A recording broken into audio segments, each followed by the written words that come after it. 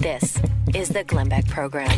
Oh, man. I wish there are times that you think, I wish I had somebody else's problems. You know, I wish, because you listen to their problems and you're like, this one's easy, dude. There is a travel reviewer who is struggling mightily with his carbon footprint because he reviews travel. Wait until you hear this man's problems. Oh, yours will seem minuscule in compared to his deep, deep troubles. That's coming up in 1 minute. Did I say hi, America? This is the Glenn Beck Program. Yeah. Hello, America. Welcome. Let's talk a little bit about LifeLock. Security researchers recently discovered hackers have breached an analytics service and an open source project modifying files to embed malicious code on just 4,600 websites. But that's it. Don't know which websites they are. Maybe you visited. Maybe I visited.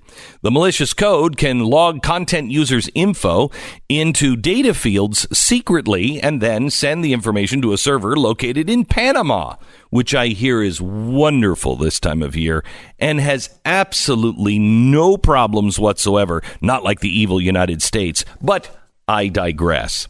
There are so many ways right now cyber criminals can take your crap. And you don't want them taking your crap. It's like, you know, I'll set that stuff out on the curb. My personal information? No, I don't want you taking that. That's why you have LifeLock. They detect a wide range of identity threats like your social security number that's on sale on the dark web. If there is a problem, they have a U.S.-based restoration specialist team that work to fix it. Now, nobody can prevent all identity threats or, monitor all transactions at all businesses. But LifeLock can see the threats that you might miss on your own, and they work to fix it. That's the big deal. Right now, you can get 10% off your first year by using promo code BECK. That's promo code BECK. Call 1-800-LifeLock or head over to LifeLock.com and use the promo code BECK for 10% off. It's LifeLock.com.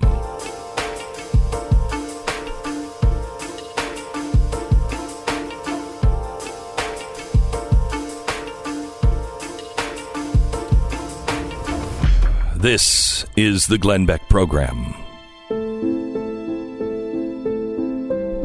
If seeing the world helps ruin it, shouldn't we stay home? The glaciers are melting.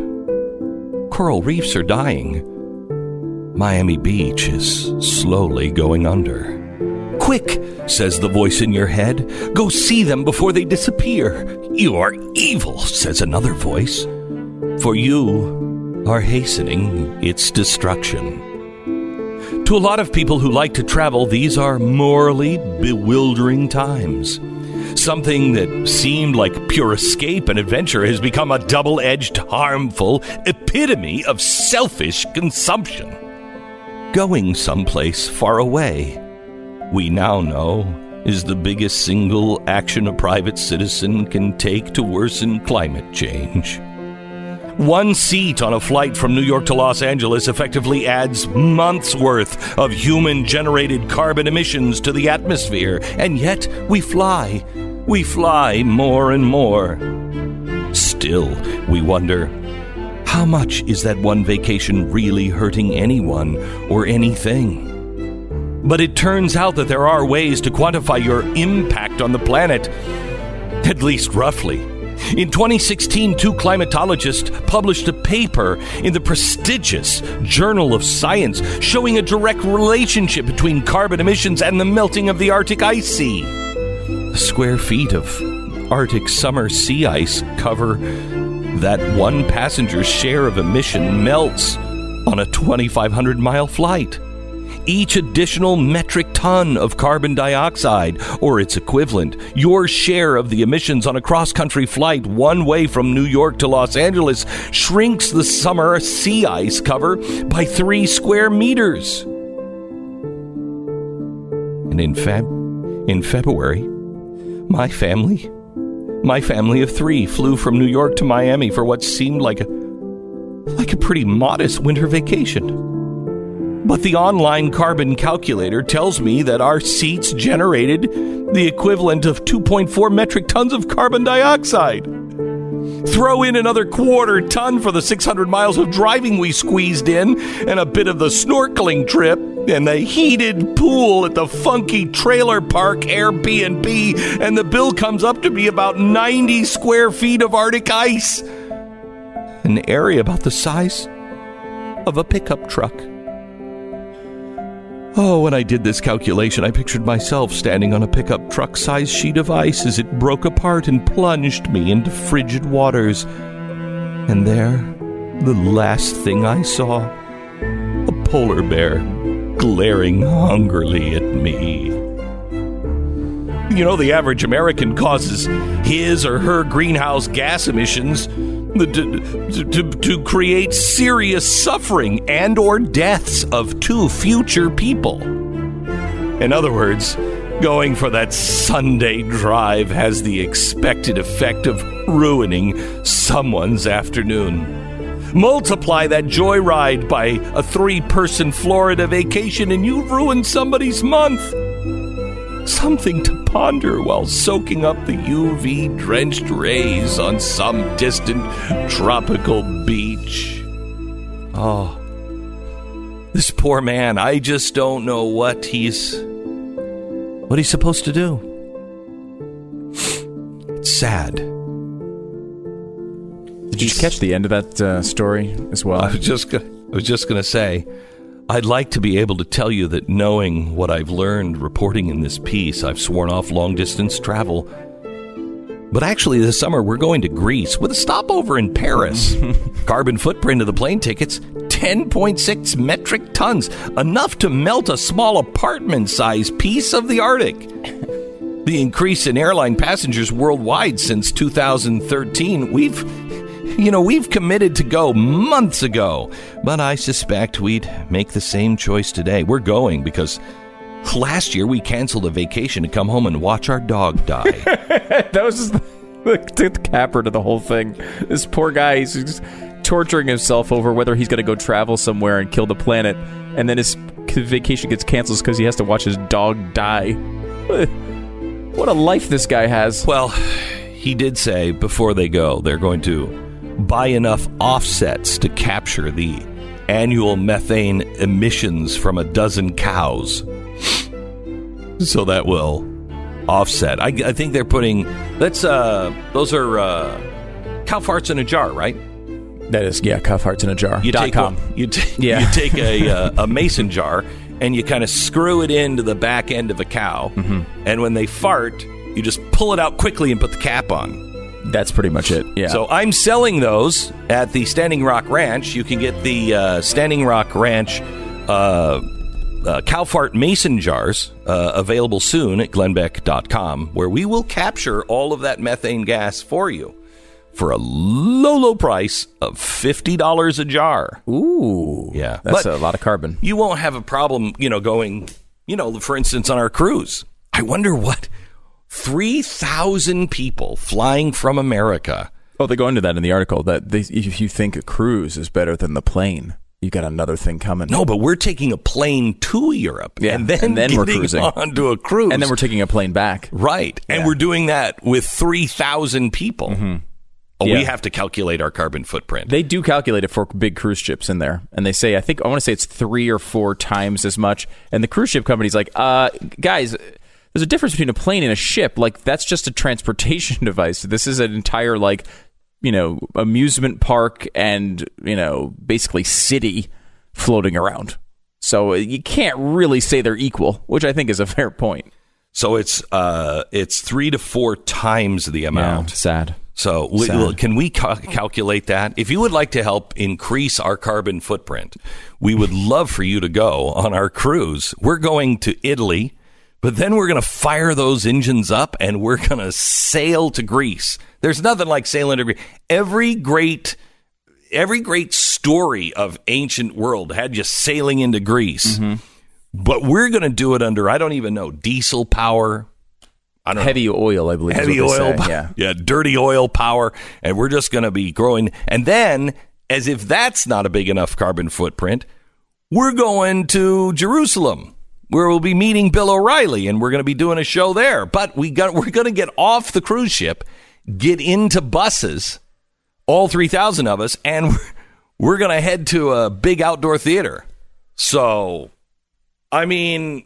It'll be outdoors, though, so your hot air will go directly into the atmosphere. Yeah, well, Bill's carbon footprint of just him talking is enormous. They have a description in there about how these cruise ships decided to put scrubbers on the ends of their... Scrubbing bubbles? Yeah, scrubbing bubbles. Yeah. Basically, if you've seen the Scrubbing Bubbles cartoons, right. they have those, right. Basically. Okay, yeah. And they make everything better with the exhaust. And then now they've found out that those are also creating problems stunningly, and environmentalists are banning those all around the world, which is a shocking development. I didn't see it coming, because they ask for these things and then they always later turn on them and tell you can't use them anymore. Yeah. Because remember... Like, everybody, quick, build giant windmills. You've got to build them. We can put them in the sea. No, they're killing all of the birds. And, of course, they're reckoning the Kennedy's view of the sound. Yes, so. which is more important. More important. Yeah. The same thing with plastic bags. Remember, plastic bags were supposed to be the solution. Right. It was because paper bags were killing all the trees. So, somebody I know went to Shake Shack last night. Someone you know? Yeah. Well, why? Definitely not me. Definitely not me. Not you. But no. But somebody I know went to Shake Shack last night and noticed that on the straws, it says compostable. And this person who is just evil thought to himself, how do you, I mean, why wouldn't you just take plastic straws and just write that on the label of the straw cover anyway, and then say, oh, really? Yeah, well, put it in the ground and it disintegrates in 100 years. So it's compostable or whatever. You know what? If it doesn't, come check with me in 100 years. You let me know, because I will fix that problem. I'm going to about fix that right away. Yeah. I'm right away. That is, and of course, if we have the ability to have compostable plastic, then why do I ever get a paper straw, which is birthed directly from Satan? Why do I get any paper straws? The devil's creation. Because it's just to help you back to the cave. Yeah. It's like you're frustrated with the paper straw. Yeah, but it helps you back to the cave where you won't have any electricity at all. You won't have any modern conveniences, no medicine, no phones, no connections, nothing. I went out to breakfast with my kids this weekend. You know what I ate the breakfast off of? Styrofoam. Wooden silverware. Wooden. Did they throw it away? I mean, that's certainly what I did with it. I don't know what they do with it.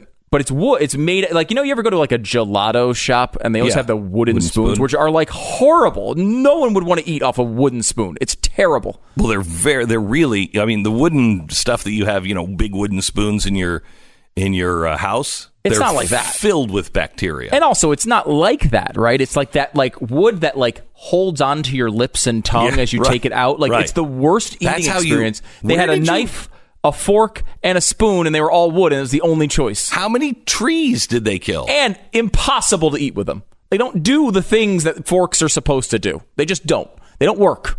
Okay, they're terrible, terrible inventions, and it's people like this guy, this travel guy, who's going to go to that place and write about it and say, "Oh, the wonderful rustic nature of the wooden silverware," and they're going to say it's a good thing, and then these people are going to continue to do it. But then they will adopt the wooden silverware until they then go, "Do you know how many forests it takes to make this wooden silverware?" And then they will ban it. And it's like, stop! You guys realize you're just going, you're like a hamster, and you just keep going around in a wheel. You're not actually moving forward. You realize that, Mr. Hamster. I don't think they do. I don't think they do. Think they do. They're like, look how much progress we're making. Quick, run. All right, the sponsor of this half hour is Relief Factor. If you're in constant pain, you are definitely not alone. There's a lot of people, millions of Americans that are in pain like this, and they have changed their quality of life for the better now because they've tried Relief Factor at relieffactor.com, like I did about 18 months ago. It's all natural, so immediately, I'm like, if there's no petrochemicals in it, it's not going to work. But it does. It was designed by doctors, and it is all 100% natural, and it was designed to reduce inflammation in the body. And that's what causes most of our pain. You've got to reduce the inflammation. This does that.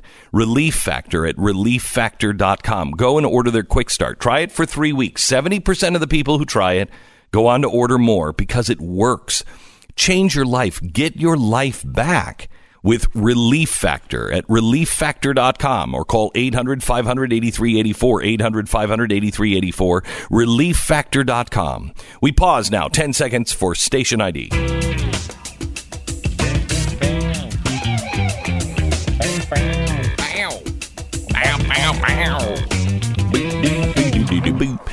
So I saw a story that was really fascinating. It was like 800 or 1,000 words in the Washington Post today about Camilla Parker Bowles. The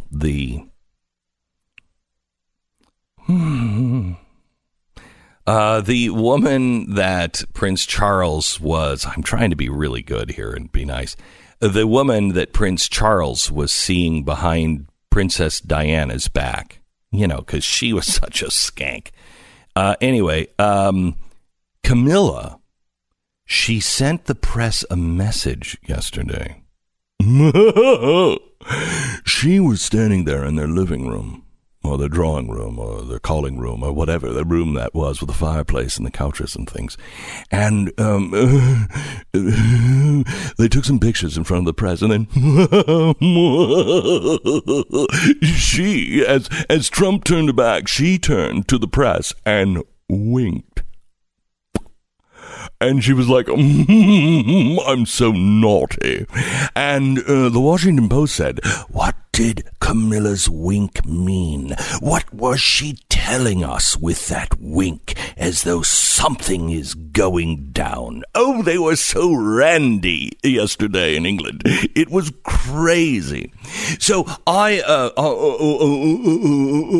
I thought I would do today is just speak to the Washington Post directly and tell them, here's what I think the Duchess of York, or wherever she's from, here's what I think she was saying. Hey, press, we're going to be rather naughty, and I'm winking at you, and because what I'm going to do is I'm going to telegraph something rather nasty, because I just think Donald Trump is just... he's a Neanderthal, and so I'm going to wink at you and to signal to you that, oh my gosh, I think he's a Neanderthal, and I know that you are so nasty yourself that you will understand this nasty wink, because I'm nasty and naughty. Oh, spank me, Charles, spank me. I'm just saying, I think that's what she may have been saying. And she knows that the press loves anybody being nasty to... that word again. Using the word nasty? You are using that word. Oh, my goodness. That Donald Trump called that wonderful Meghan Markle. Oh, oh, man. And we were having blood pudding the other day, and we were just laughing. Well, we weren't laughing. We're not out loud, at least. That's so improper. We were chortling a little like this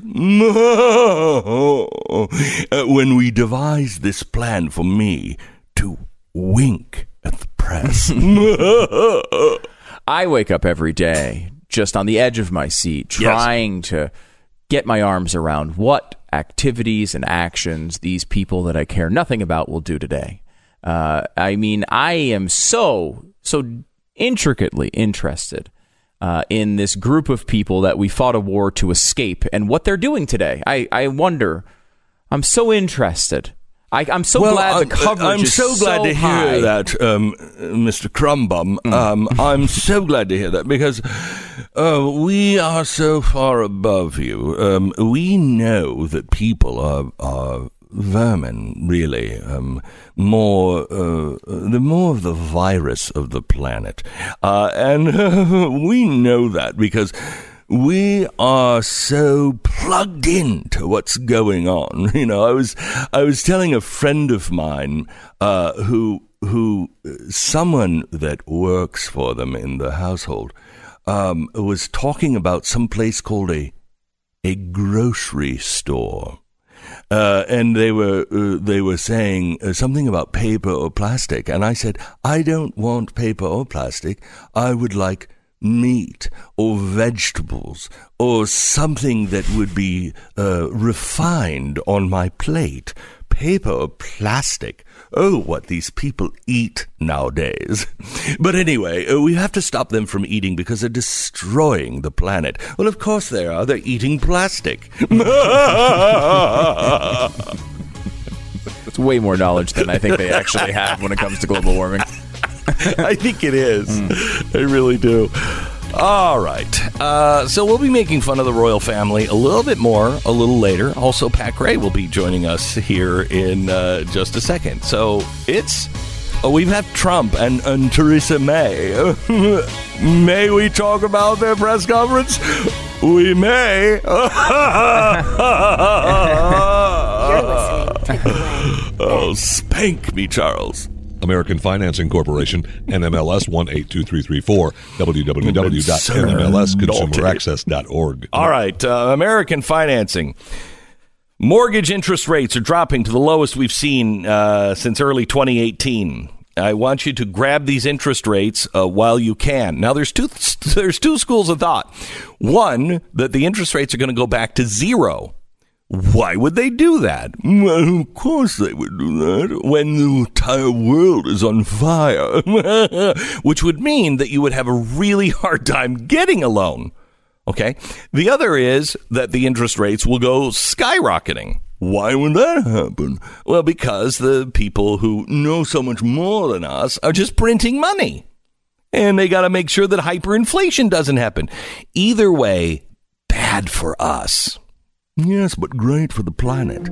Call American Financing and lock in your interest rate right now. If you're looking to finance a new home, refinance, or consolidate a loan, it's AmericanFinancing.net. I know these people. They're good. It's a good family-run operation. AmericanFinancing.net.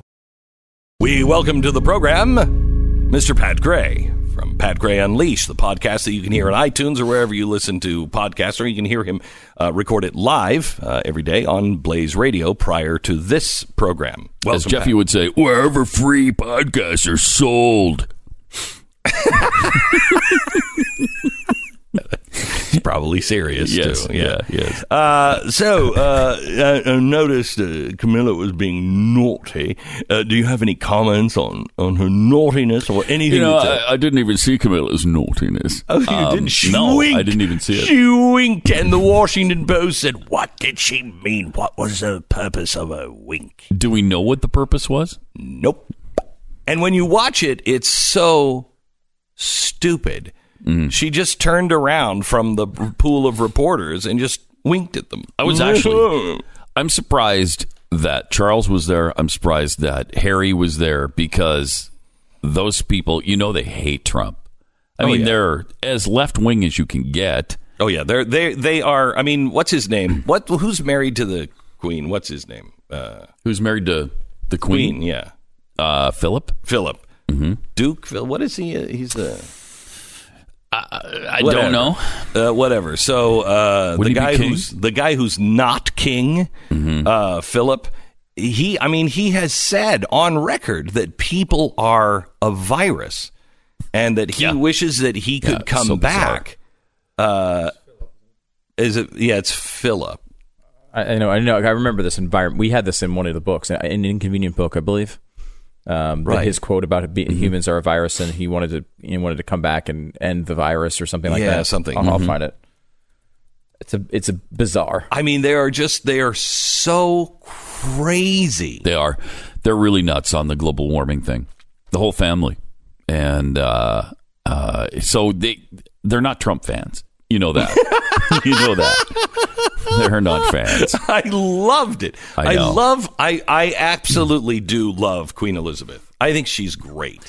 Do you love her because you watch The Crown? Yes. Yeah, I think I have a little helped. affinity for her now, too, because of that. Yeah, The Crown, you see what sacrifices this woman has made in her life. And unbelievable. Unbelievable sacrifice. And you hate her family even more. Philip is... you hate, not a great guy. No, you just end up hating them all except for her. And I really like her. And I like her because she's never entered politics ever. Right. And the temptation to do that must have at times been extraordinary. What an English extraordinary. And she's never done it. And I love that. She was delightful to Donald Trump yesterday. Yeah. She was. Yeah. She went out of her way, I think. You would have no idea how she, and I don't know how she feels. Maybe she likes him and the rest of the family doesn't. But maybe she hates him. But you don't have any idea. And I love that about her. She's always taken her role pretty seriously. Yeah, and it shows, and she's, and if The Crown is accurate, she is a pretty amazing person because she's been through a lot, and she's 164 years old now? She dies, man. That family's on the run. The torches are coming for that family. She's like, somehow or another, Lord, please. Let me outlive my children, please. And how long do they put up with a monarchy that it just costs them money and doesn't really do anything? How long? So long weird. do they do that? They just keep it just out of tradition purely. I guess, I mean, that is and tourism. I think they do a lot for tourism. Possibly. Weird. I mean, that transition seems like it would have been difficult to convince the king and queen of. You know what? You're going to still be king and queen. You're just not going to do anything anymore. You're going to be just a tourist trap. So, I don't think they said that at the time. It's not like, get in the wagons, you witches. We're going to see the queen and king. That's kind of what happened, though. Sure How long of a period did that happen over? Because I will be honest, and I said this earlier, I do not care about these people at all. In any way. When did that happen? How did it happen? Now, you feel like it should be. It had to be over a century or two. I don't know. Or you just slowly lose your power. Wasn't Queen Victoria kind of powerful? She was. I think they still had some. Yeah, I think they did. Yeah, I think so. But I'm not positive and I gotta say, when that transition was made. Because I don't understand their parliamentary system either. Thank you. It's like I don't the think it's an metric improvement. system. There's no way to tell what's going on over there. At least you can understand. There's no way to tell. And they always are having elections. It's like always. They're almost going to do that they're going to do that again in Israel. They one. had one 2 months ago. And because he couldn't form a government, they're having another one? Why don't you just leave the ballots in the boxes and then just every 2 months count them again? Yeah. Something it is irritating. I think, honestly, the king and queen thing might be better. Just go back to it. At least you know who you're going to. It might be. Just go back to it. Just ask the person. They'll just tell you, you can eat cake or whatever. And then it's over. I don't think none of that's even true. But still. That's true, but... At least it's an understandable system. Yeah. These poor people are out there. They probably work more hours going to vote than they do at their actual jobs. And how much does that cost them every What do you expect months? from a group of people who think cookies are biscuits? Come on. Yeah. It's fair. Well, it's a really fair good point. Fair observation. Have some biscuits. It might be the definitive No, point thank you. that's I'll have been some made today. cookies. Thank you. Haven't we showed them the way? We showed you how to do this. It's not that hard. Okay? Yeah. It's worked pretty well for 243 years. And you see that. You see our shining example up on the hill. Oh, is it shiny? Do this. Yes. Is it so shiny? Well, it used to be. It's still a hell of a lot better than everywhere else. No, it is. And you see this over and over. At least we've got a 4-year definitive term for our president.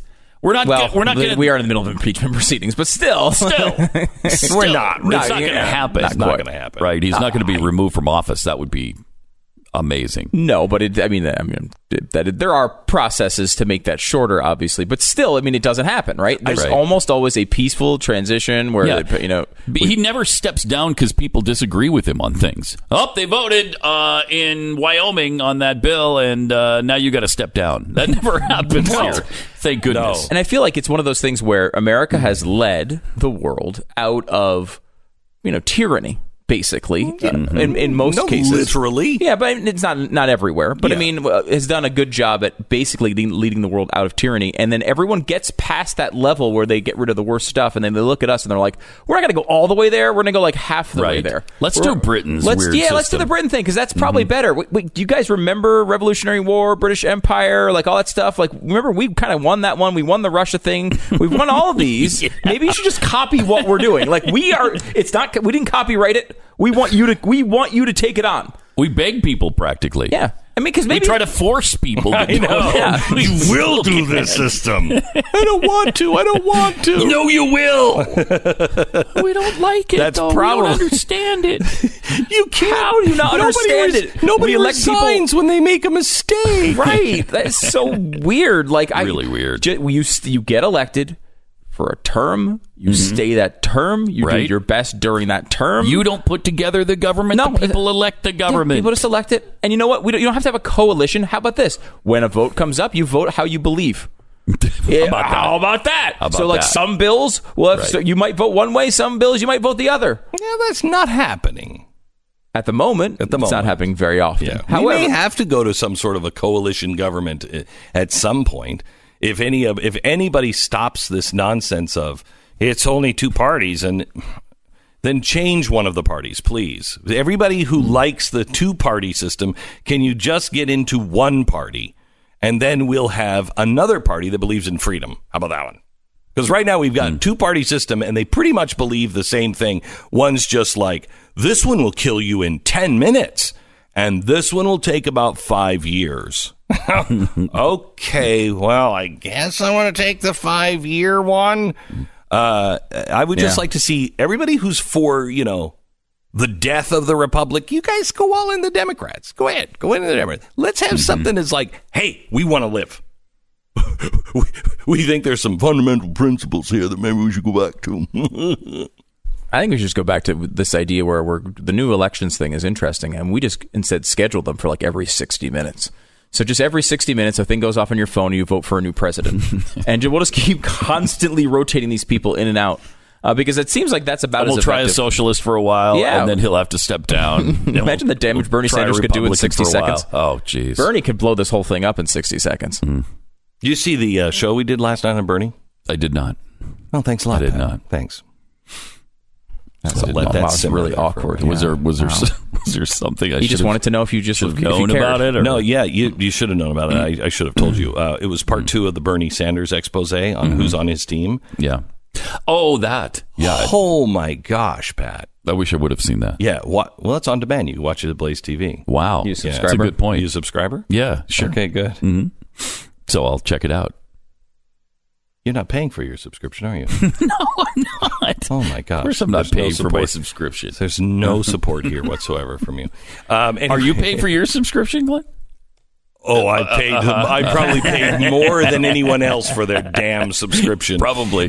So anyway, but last night we covered who the radicals are. You would not believe who these people are. By the way, I think we know now who the leader or one of the founding members of Occupy Wall Street is. Because, she's just as... He has on his campaign roster all these people who have zero experience, but some of them have experience in, coalitions and bringing people together to riot in the streets. But then there's this one woman who she's just a Fordham University sociology professor. That's all she is. Mm-hmm. And she can't speak for Occupy Wall Street. She's done a couple of interviews, and it's completely leaderless. But she explained exactly how all of it worked and the hand signals and everything else. It was almost like it was something like of her design. And then she, around 2010, went over for a big conference on the American Awakening at the University of Tehran. And she spoke as a spokesperson for Occupy Wall Street and talked about how bad America is and how important the Occupy Wall Street thing was. I mean, that's who's consulting with Bernie Sanders. They are the most radical of the radicals. You have a problem with that? Yes, I do, but now watch me wink like Camilla. Oh, I'm so nasty. Thank you very much, Pat Gray. All right, Omaha Steaks. Pat. Yes. Your kids could give you a vegetable or a tie or Omaha Steaks. Well, it's the Omaha Steak. It's the Omaha Steaks. Of course, it's the Omaha Steaks. Yes. Listen, the Omaha Steak thing is fantastic. Here's what you get. You're going to get a package that's worth, I don't even know, like $200 and some dollars. It's $235. But they're selling it now for $59.99. Why? Because they love dads. $59.99. You can get your dad 2 tender fillets, top sirloins, pork chops, 4 Omaha steak burgers. They're going to throw in another 4 for free just for ordering. So that's 8. Jumbo Franks, chicken fried steaks, all beef meatballs, premium chicken breast, 4 caramel apple tartlets for dessert, their steak seasoning. I mean, that is fantastic for $59. It's an amazing package, and steaks, they're fillets you can cut with a fork. They're delicious. This is the gift that every father would like for, except for Stu. I'll get the caramel apple tartlets. Yeah, Bring them in. kids, get that for Stu, and then he'd have to find somebody that eats steaks that he could just give those to. And I'd never tell your children.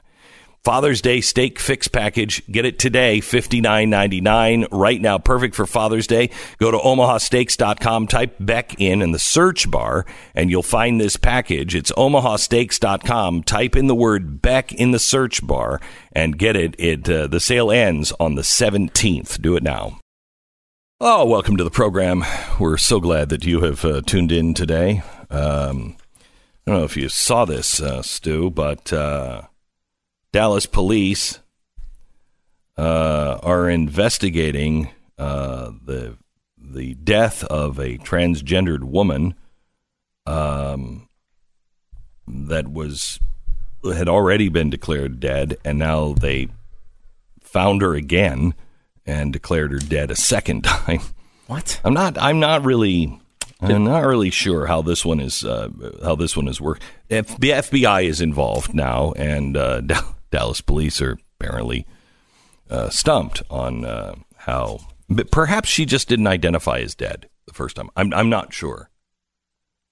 She's like, I'm not dead yet. It's possible. I'm not sure. It's not possible. Sure. The cities around America are really nice right now. There's a story in the New York Times. America's cities are unlivable. Blame wealthy liberals. No. What? In the New York Times, this is written. What are you talking about? This is listen to this sentence about your city. Just look at San Francisco, Nancy Pelosi's city. 1 out of every 11,600 residents is a billionaire, and the annual household income necessary to buy a median price home now tops $320,000. Yet in the streets, there are a plague of garbage and needles and feces, and every morning brings a fresh horror story from a Black Mirror hellscape. Wow. That's not from the Tourism New York Bureau. Times. Yeah. It goes on to talk about how homeless veterans are surviving on an economy of trash from billionaires' mansions.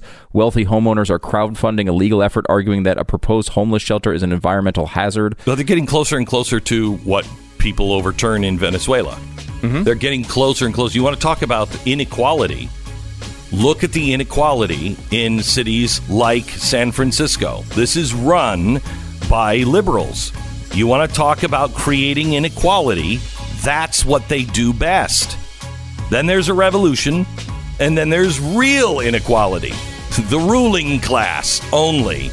And separate grocery stores for people like, you. The fusion of entertainment and and enlightenment. Well, hello, America, and welcome to the program. Steven Crowder is in a lot of trouble. Oh, the YouTube police are very upset. NBC, Universal, very, very upset with Mr. Crowder. He's been very naughty. And what did he do? Comedy. Yes, there I said it. He did comedy. I know, he shouldn't have, but he did. And now he's been forced to apologize. And I can't wait for you to hear his very, very sincere apology. That comes in 60 seconds. This is the Glenn Beck Program. Tanya and I started realestateagentsitrust.com because we were really frustrated every time we tried to buy or sell a home. This is one of these things that we started, and I said, I don't really care if it makes any money at all, if it helps anybody, because I can't take it. I've sold and bought and sold homes my whole life because I'm in radio, and in radio you're moving like every 10 minutes. And I've never made money on real estate, and I've never known how to get a good real estate agent. It's always like, I don't know, who's the guy on the bus that we see? Does anybody know anybody who's a good real estate agent? Yeah, my nephew is a real estate agent. This is our most important investment. You have to choose an agent with a long track record of performance. You have to have an agent who is an expert in your neighborhood. You have to have an agent that understands how to advertise or how to get the word out about your home. And they have to share the same kind of business values that you would have. If you get that in a real estate agent, you're not going to have a problem buying or selling your next home. Realestateagentsitrust.com. They're all fans of the show. I've met many of them, and they're the people that you can go out with and trust, talk in front of. They're representing you, and they have your same sensibilities. It's realestateagentsitrust.com. That's realestateagentsitrust.com.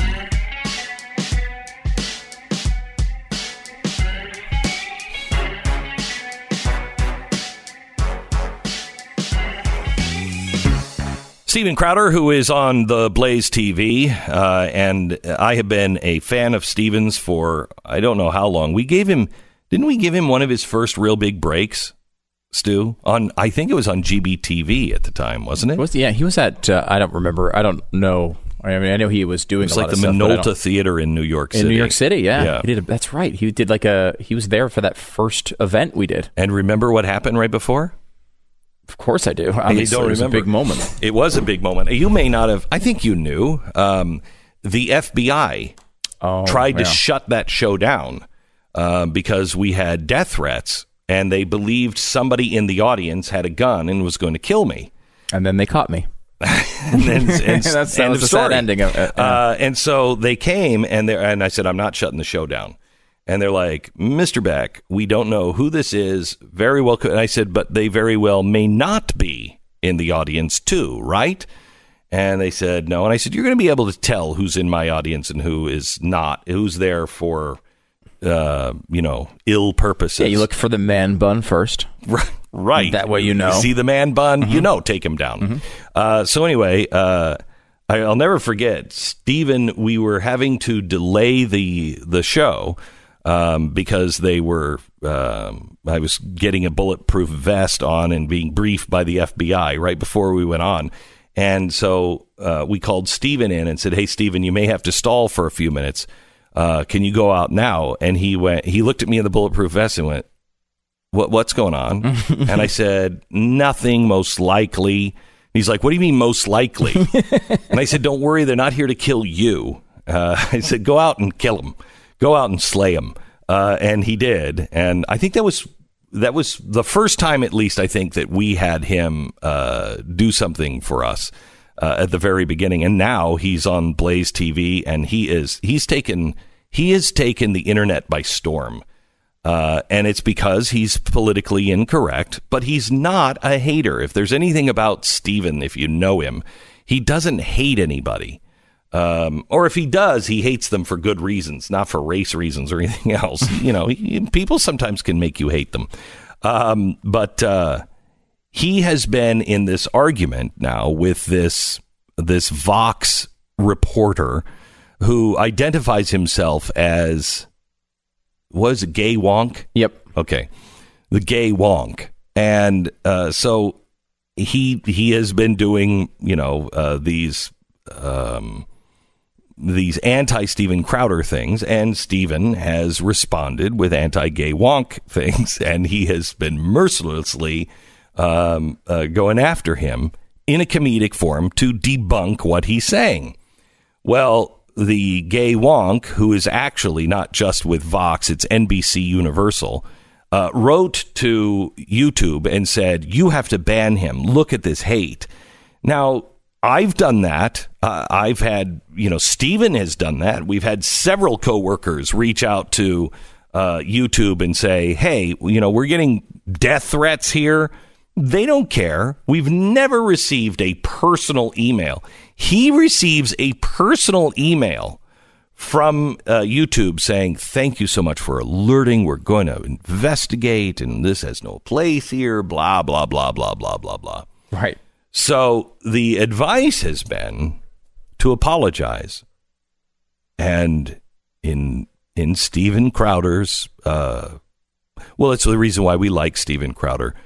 He did apologize. Here's a bit of it.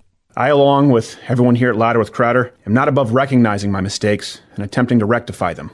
So I'd like to take this opportunity to formally apologize to all parties involved. Firstly, my heartfelt apologies to practicing socialists offended by the Che Guevara Socialism is for Figs t-shirt. I know that we should fight bad ideas with good ideas and respectfully debate the merits, virtues, and shortcomings of socialism, as opposed to merely mocking it with a hysterical t-shirt available at louderwithcrowdershop.com.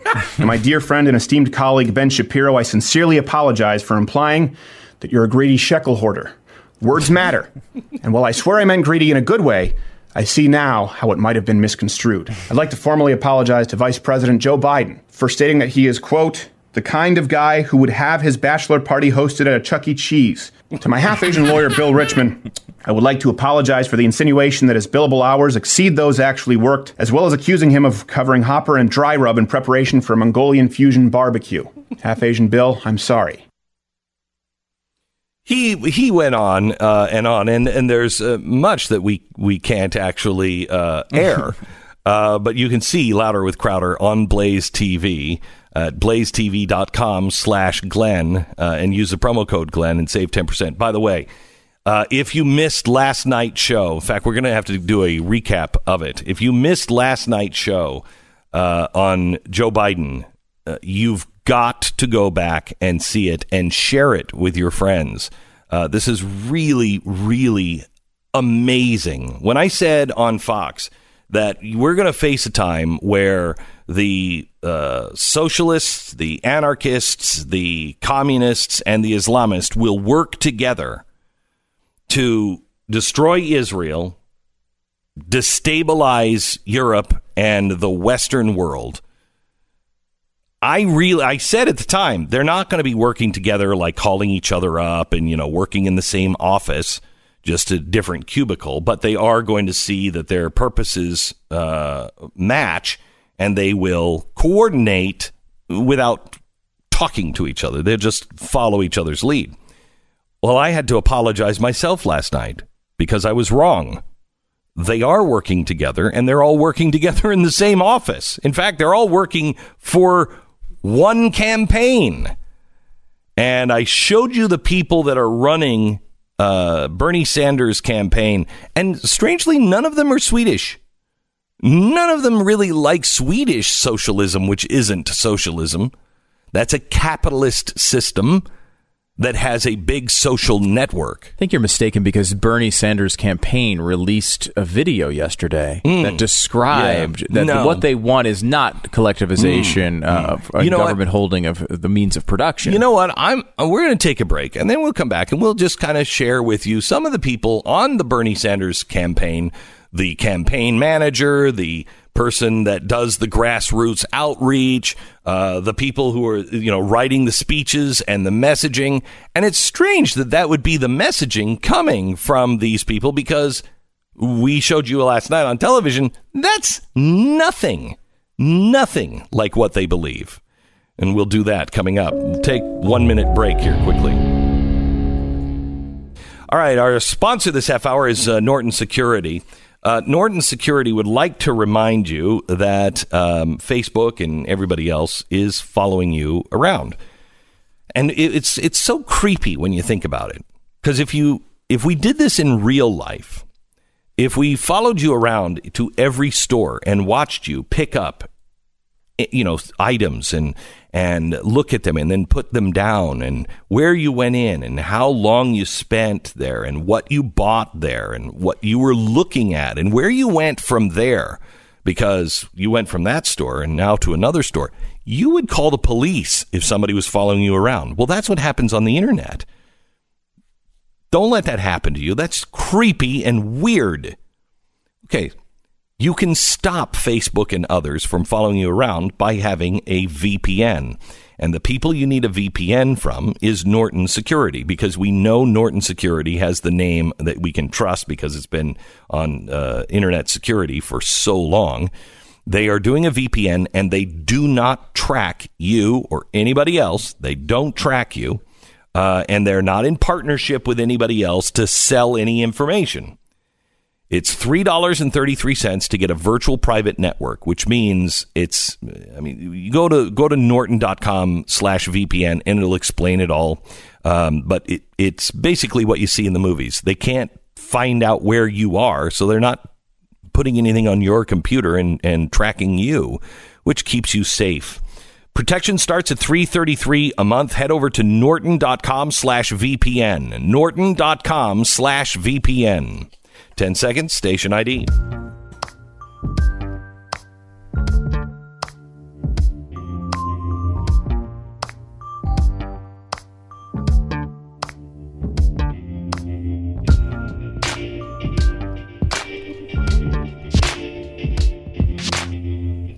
Welcome to the program. So this is the video that Bernie Sanders released yesterday. It's from a spokesperson of his explaining that, look, when he says socialism, what he means is just everything you want.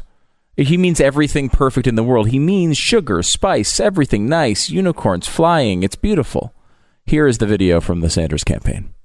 What democratic socialism means to Bernie is having a government which represents all people, not just the very wealthy. Democratic socialism is making sure that all of our people have health care as a right, education as a right, housing as a right, and childcare as a right. That's what Bernie believes. For Bernie, democratic socialism does not mean that government should own the means of production. It means that the middle class, the working families, and the working people who produce America's wealth deserve a fair share of it. These lies have happened before. In 1965, when President Johnson passed Medicare and Medicaid, conservatives like Trump attacked these programs as a socialist threat to our American way of life. We can look at the example of countries like Denmark, Finland, and Sweden, where working people came together to make sure everyone benefited from the wealth being generated and all people are guaranteed health care, a good education, and the ability to take care of their family. But this isn't just Europe. Both Costa Rica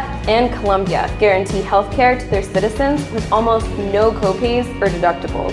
Both countries' healthcare systems have been ranked higher than the U.S. Donald Trump partners with war criminals, rips babies from their mothers, and puts children in cages. Okay, stop. While Trump lies... Stop, I can't. It's so stupid. It is crazy. So what he says, the kind of socialism he's looking for is the right to health care, housing, education, childcare. So basically everything that you have, there's only thing left is guaranteed food. But you have a right to housing, which means the government has to provide everyone with shelter and a house. This is the Great Society. This is what Johnson was wanting to usher in, just couldn't go there because we weren't ready for it. We weren't primed. We knew at the time what socialism and what communism was. We knew. We actually paid attention to things like Venezuela. When I said that radical socialists, communists, and Islamists would be working together for their goals, I didn't mean that they would be coordinating their movements in some secret underground cabal. But it's not a cabal. It's called the Bernie Sanders campaign staff. And last week, I mean, we have to start with Bernie Sanders. Anybody who vacations in the former Soviet Union while it's the Soviet Union and comes back and says what a great thing it is, knowing what we knew about the Soviet Union at the time, knowing that they were an evil empire that had killed millions of people. Anybody who went over and excused Fidel Castro and called him a great leader and called that system great is a communist, period. You're a communist. So that's who Bernie Sanders is. Now, I want you to know, communism to democratic socialists does not necessarily mean what we think it means. What we think it means is, gulags and all kinds of, piles of dead bodies. And that's actually what it means. But communism itself is the end game of socialism. Socialism is this thing where the government starts to take everything, and then they start to mete it out, and then communism somehow or another just starts to happen. And communism is when we all are like, you know what? We don't even need the government. It's us that owns all this stuff. And we don't need that government because we're all in this together. That's why the Soviet Union was the Socialist Republic, or Republic of Socialist States. It was socialism. Socialism someday in utopia leads to communism. Communism hasn't ever happened except just the part of the government. And this is why they always say it's done wrong. Well, socialism was done wrong because that's not communism. Communism is a good thing. That's utopia. So they just did it wrong. Well, unfortunately, everyone who tries it goes wrong. So yesterday we started with Bernie Sanders. That's what he does. This is what he believes. And Sweden is not a socialist country. It has a big welfare state, but it is a capitalist country. And in poll after poll after poll lately, they are ahead of the United States of America on the Freedom Index, on what it takes to start a business. It's easier to start a small business in Sweden than it is here. All right, so we started with Bernie Sanders, then we went into Faiz Shakir. Faiz Shakir is a guy he was with the Harvard Islamic Society. He was co-chair at a fundraiser for the Holy Land Foundation, which was responsible for funding Hamas. He was in the Center for American Progress. He's the guy that led Think Progress, which had all kinds of anti-Semitism on it. He oversaw it. He was part of it at that time. He was involved with all those people that were eventually fired by CAP because, well, we can't have anti-Semitism here. He then left and became the it boy for Nancy Pelosi. He became the guy for Nancy Pelosi and then later Harry Reid as well. Now, if you remember, Nancy Pelosi didn't pass the vote condemning anti-Semitism. And why didn't she do that? Because we had to include all hate, which included Islamophobia. Okay, remember? Can't just take on Israel. You also have to talk about Islamophobia. Now, where did Islamophobia, how did that really grow into something? Islamophobia comes from a book called Fear, Inc., where, Bernie Sanders' campaign manager, the guy who was with the Muslim Student Association and the Islamic, hang on just a second, what was it? I want to make sure I get this right. I don't know what it was now. Islamic Unicorn Society? No, is a Harvard Islamic Association, which is also Muslim Brotherhood. He was the guy who was consulting Nancy Pelosi and Harry Reid on who was acceptable and who was not as a Muslim representative. So when Nancy Pelosi had the pro-Muslim Brotherhood, anti-Israel imam give a prayer in Congress, where do you think that came from? How about the people that were, remember all of the CARE people that were walking in the office of Rashida Tlaib, and it was right before they were going to condemn anti-Semitism, and all of these people went into Rashida Tlaib's office, and then suddenly, no, we have to talk about Islamophobia. Where do you think that happened? Where do you think Ilhan Omar's office got off celebrating the failure of Congress to condemn anti-Semitism? It's from this guy, but he's just the start. There's the foreign policy advisor of Matt Duss. Matt Duss. He's one of the writers that was fired from CAP for his anti-Semitic writing. This guy is a giant anti-Semite. He's the guy in charge of foreign policy for Bernie Sanders. But wait, there's so much more, including trips to Iran coming up. Listening to Glenn Beck. American Financing Corporation, NMLS 182334, www.nmlsconsumeraccess.org. 2007, I think, maybe early 2008. I get a call from a company called American Financing, and they asked me to endorse them. And I said, no. They said, why? And I said, because all mortgage companies are the same, and you guys are all going to be responsible for what is coming. They said, no, Glenn, we listen to you. We agree with you. We haven't done any of those things. We don't work for the banks. We're not trying to sell specific mortgages and jam people in. We're a family-owned and operated company that actually works for the customer. And so we're not part of that. And I said, well, call me after the crash and we'll see how you did. Well, they did fine, and so did their customers, because they're different. This is why they're the only mortgage company I've ever endorsed and probably ever will endorse.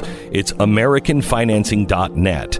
For more information, I want you to call and just get started with your loan proceedings. 10-minute phone call is all it takes. AmericanFinancing.net or 800-906-2440. My deepest apologies to Canadian Prime Minister Justin Trudeau for comparing him to a glistening vagina.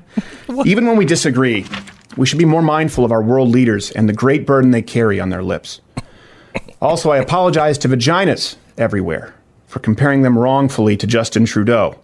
Vaginas serve a viable, useful, and pleasant purpose. And seeing as I do not have one, I now understand that I am not entitled to an opinion on their goings-on. Finally, I would like to apologize to the city of Quebec for this mustache. I'm sorry to Dave Rubin for insensitively pointing out that he is, quote, the most boring domesticated gay man since Rock Hudson played doctor with Gomer Pyle. I'm sorry to laugh. I didn't mean to. That's Steven Crowder and his apology tour that you can now find on YouTube.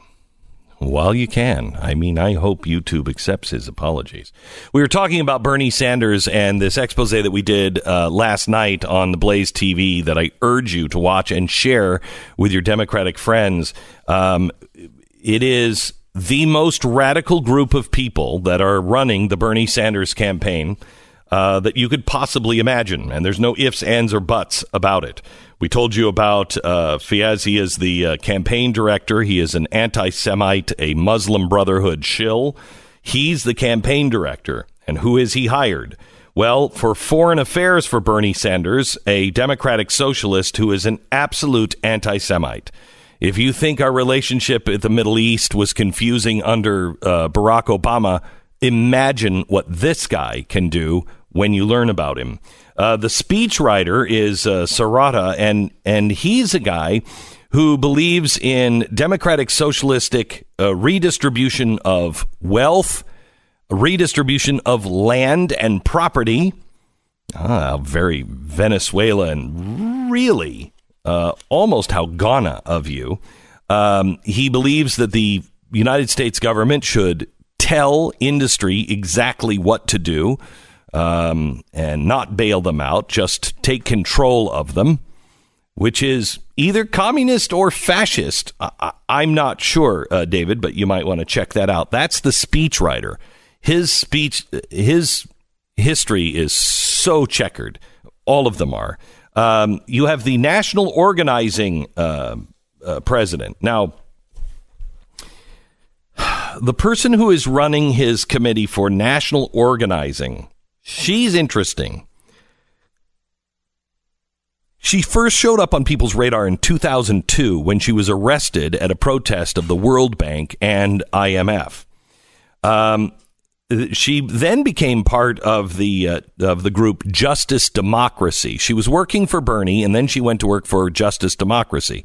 Justice Democracy is they're the people that found and ran that contest that found Ocasio-Cortez, and then gave her all the words and all the things and taught her how to be a congressman, and that's why we have her, is Justice Democrats. They're the ones who wrote the new Green Deal.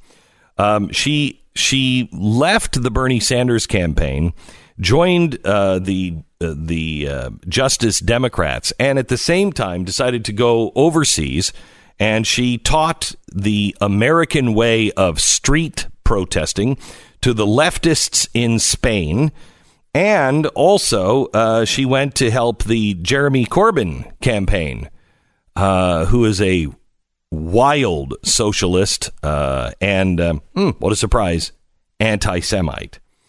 The political director is a socialist from Venezuela. Now, you would think starvation in Venezuela of her family might change her mind. No. She still thinks Venezuela is thumbs up.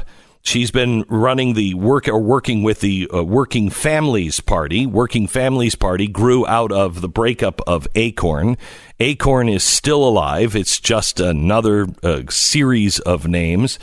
But she is in with SEIU and Acorn and Working Families Party.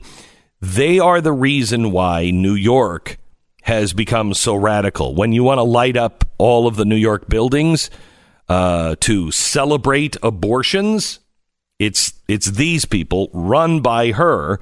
She's, again, their political director. And then he also has a very strange senior policy analyst.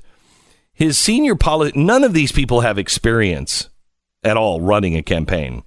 But you would think that somebody who just on their resume really only has Fordham University sociologist.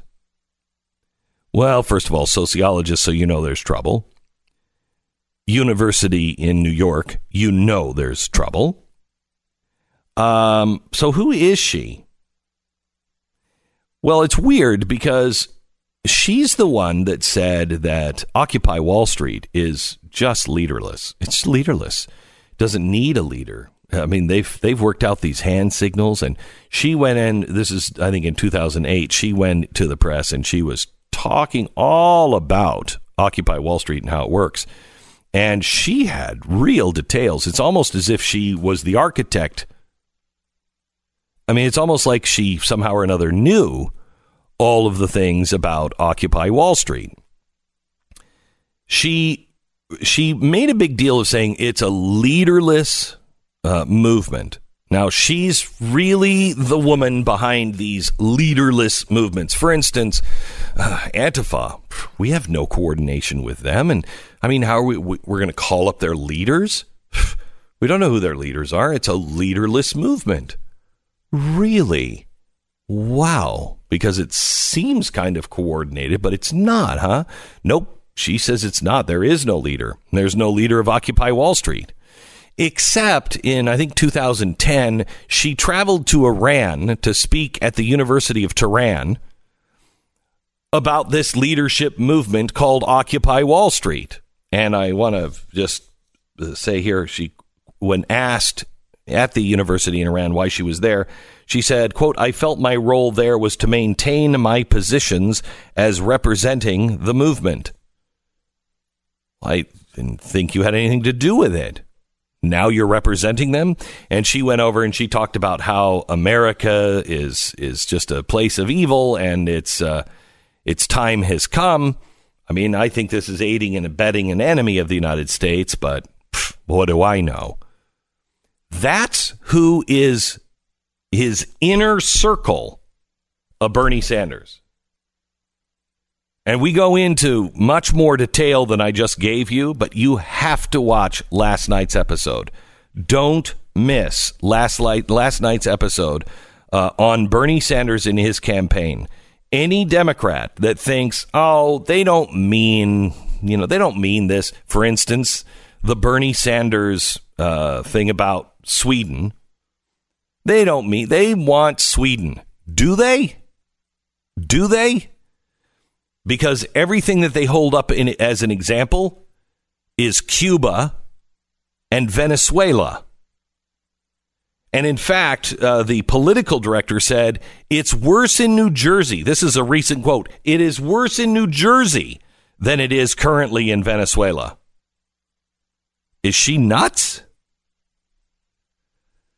Check it out now, blazetv.com. That's blazetv.com. This is the only place you're going to find it, blazetv.com/Glenn. If you use the promo code Glenn, you're going to save 10% off your yearly subscription, and we need you as a subscriber. Join us, blazetv.com/Glenn.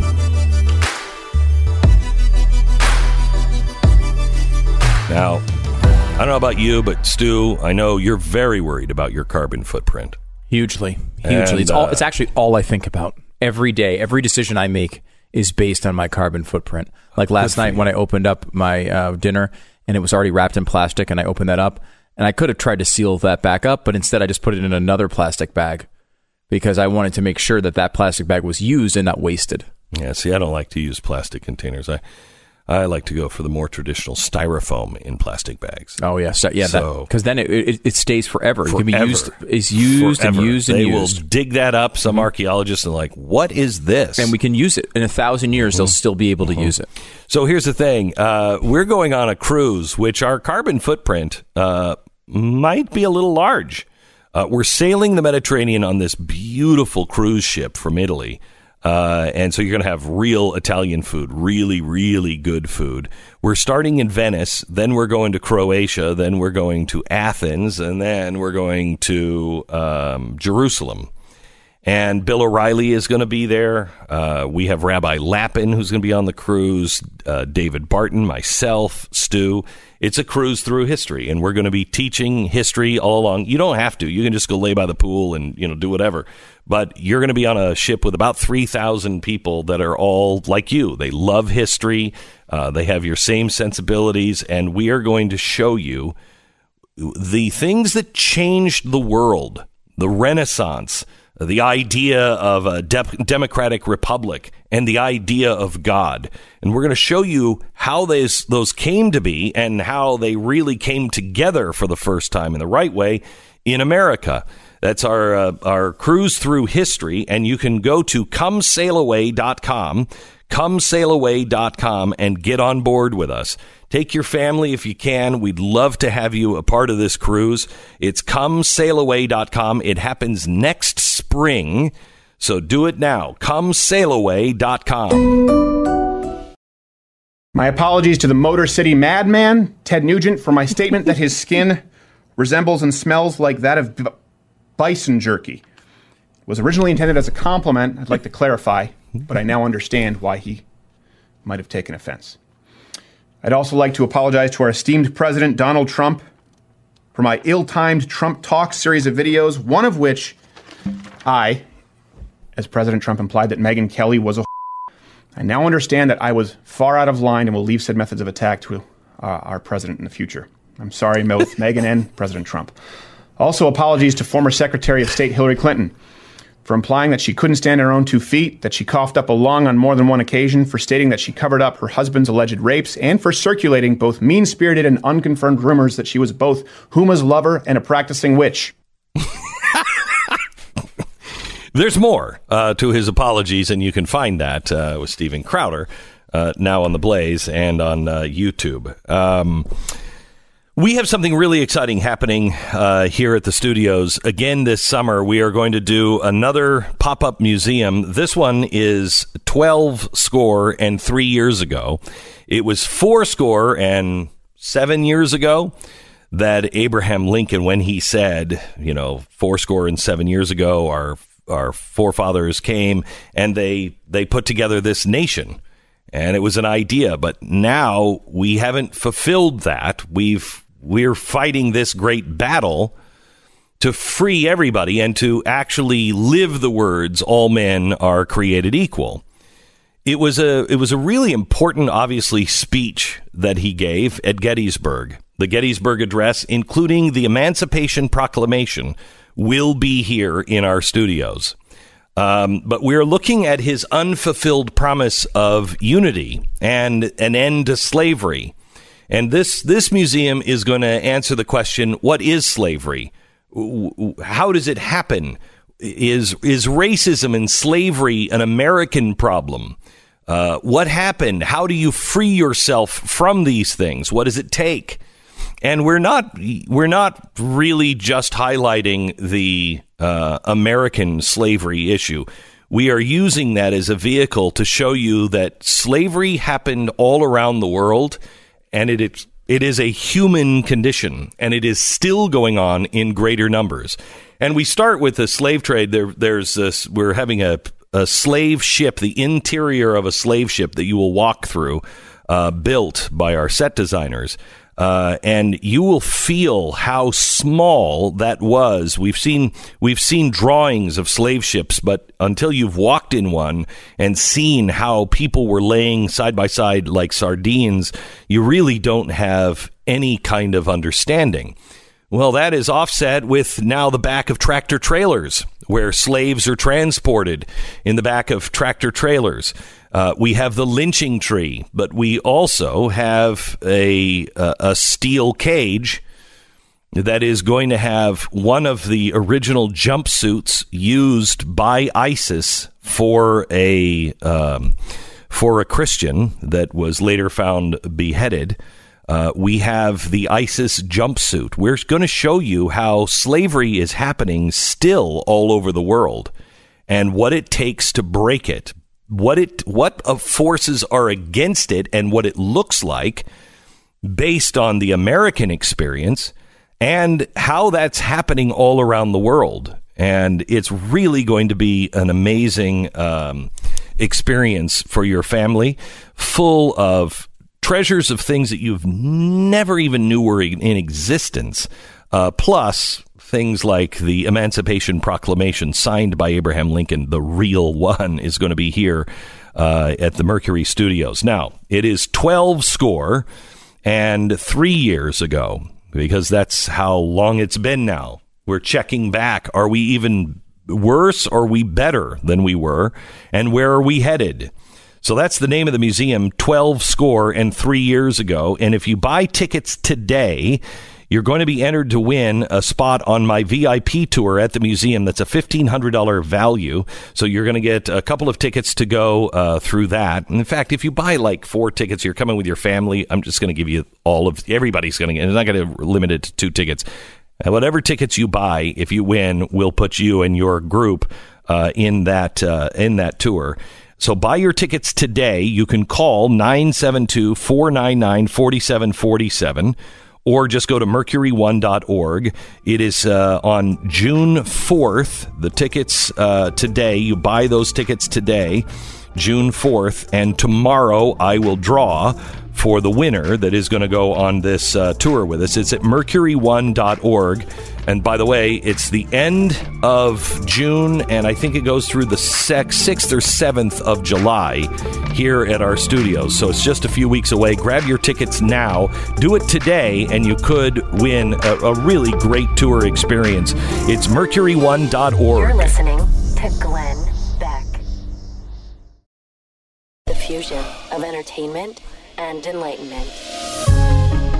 Venezuela is now the biggest disaster of anything since World War II, not caused by war. Think of that. This was a once prosperous country, and it was touted by all of the same people that are telling us we need to go socialist now. They were all saying, Venezuela, it's the new way. No, it's not.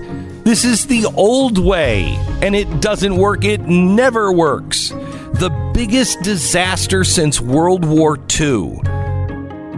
That's remarkable. And yet there are some people saying, even today, Venezuela is still better than America. Wow! The twisted world we live in 1 minute. This is the Glenn Beck Program. Recent Gallup survey shows Americans worry more about burglary than almost any other crime, more than mugging, more than terrorism or car theft, murder. I mean, if you're worried about murder, you might want to reevaluate your life or your friends. I'm just saying. Here's the thing. There's no reason to worry about burglary. You can almost guarantee that you're not going to get burglarized if you have an alarm system and you have it on. About 80% of the burglaries that happen, according to burglars, because the house didn't have an alarm system. 80% see an alarm system and move on to the next house. Very few houses are really actually cased. Most of these things are spur of the moment, and they take about $2,000 worth of your stuff. They violate your home, and they're never caught. Only 15% of these crimes are solved by the police. You can protect yourself and take the worry away by getting Simply Safe. Simply Safe. Most companies don't make it easy. That's why only 1 in 5 homes have home security. And you have to wire it, and it's really expensive, and you'll pay $40 or $50 a month for the monitoring.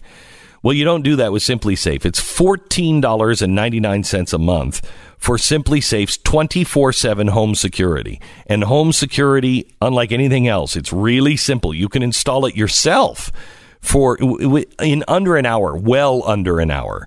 And now, if you order now at simplysafebeck.com, you're going to get a free security camera when you order. It's a $100 value.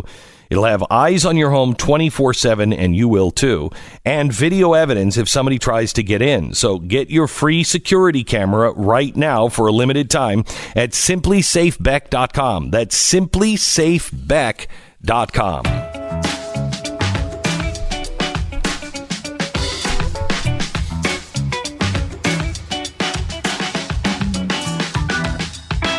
Venezuela, the biggest disaster since World War II for any country not at war. That's saying something. It really is. I mean, Zimbabwe's collapse under Robert Mugabe, fall of the Soviet Union, Cuba's disastrous unraveling in the 1990s, the crumbling of Venezuela's economy has now outpaced them all.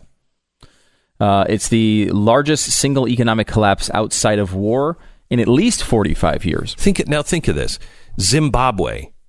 We've always held up the Zimbabwe, billion-dollar bill. Yeah, I have a $1 trillion bill in the other room. Right. Mm-hmm. We've held that up as a sample of what could happen, and everybody knows it, and everyone knows Zimbabwe was a disaster.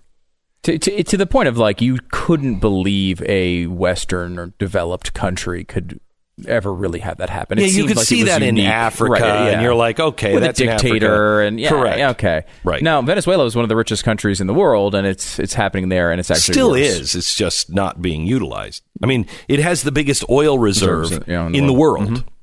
Mm-hmm. Let's see. I love this quote. This is an economics professor at Harvard. It's really hard to think of a human tragedy this scale outside of civil war. This will be a touchstone of disastrous policies for decades to come. By the way, vote socialist. I mean, at the same time, that description is being talked about. A socialist. Read that again. His last line is phenomenal. This will be a touchstone of disastrous policies for decades to come. Now listen to this part. I mean, that's incredible. Yeah, I know. What did he say after that? That was the second part of the quote. The first part was, it was really hard to think of human tragedy on this scale outside of civil war. It's crazy. Yeah. To find similar levels of economic devastation, economists at the IMF pointed to countries that were ripped apart by war, like Libya earlier this decade or Lebanon in the 1970s. But Venezuela, at one point Latin America's wealthiest country, as we mentioned, has not been shattered by armed conflict. Instead, economists say the poor governance, corruption, and misguided policies. Do they talk about the misguided policies? They don't really. If you're looking for the word socialism, I don't think you're going to find it in here. But it's a New York Times story. But I am glad that they're at least covering it. I mean, misguided policies, yeah. And they do say, to their credit, misguided policies of President Nicolas Maduro and his predecessor, Hugo Chavez. One of the things socialists have tried to do to get out of this is to say, well, it was really Maduro who came in and screwed it up. That's not true. Well, they did that with Lenin. It was fine with Lenin. It was Stalin that really screwed it up. They have fueled runaway inflation, shuttered businesses, and brought the country to its knees. In recent months, Trump administration has imposed stiff sanctions as well to try to cripple it further. As the country's economy plummeted, armed gangs took control of entire towns, public services collapsed, and the purchasing power of most Venezuelans has been reduced to a couple of kilograms of flour per month. Imagine living through that. It goes on. Let's see. Venezuela has the world's largest proven oil reserves, but its oil output, once Latin America's largest, has fallen faster in the past year than Iraq after the American invasion in 2003. Venezuela has lost a tenth of its population in the past 2 years as people fled, trekking across mountains, setting off Latin America's biggest ever refugee crisis. If I remember right, in 2003, weren't some of the oil wells on fire? Oh, yeah. They set them on. As they were leaving. I'm trying to remember when that was. Mm-hmm. It seems so long ago now, and it was. But they were setting oil wells on fire to make sure no one could access them afterwards. And this collapse just from policies, just from the government taking it over. Remember, that's what they did. Anybody who's like, democratic socialism's great. Well, all we have to do is just take over some of these industries like healthcare. Oh, and energy, too. Because Hugo Chavez took over healthcare, which there's none, and also the oil industry. Yeah, there's some more coming up on the healthcare industry that's working out pretty well. Venezuela's hyperinflation expected to reach 10 million% this year. Just the 10 million%, though, not 11 million%. That would be too high. According to the IMF, by the way, it's on track to become the longest period of runaway prices since the Democratic Republic of Congo in the 1990s. Okay, hang on just a second. Do you know why they can't stabilize their money? They can't stabilize their money because they can't stabilize the system. Because you never know what the government is going to do next. You don't know what disaster they're going to inflict on their own nation. So you could go over there and say, look, we're basing our money on oil. We're going to base our money on oil. It's as good as gold, and we have it. We have it in the ground. You don't even know you have gold in the bank. We know we have oil. So we'll base it on our oil. But we're going to run our oil industry to get that oil in a non-corrupt fashion and in the style of the Western world, so it's dependable.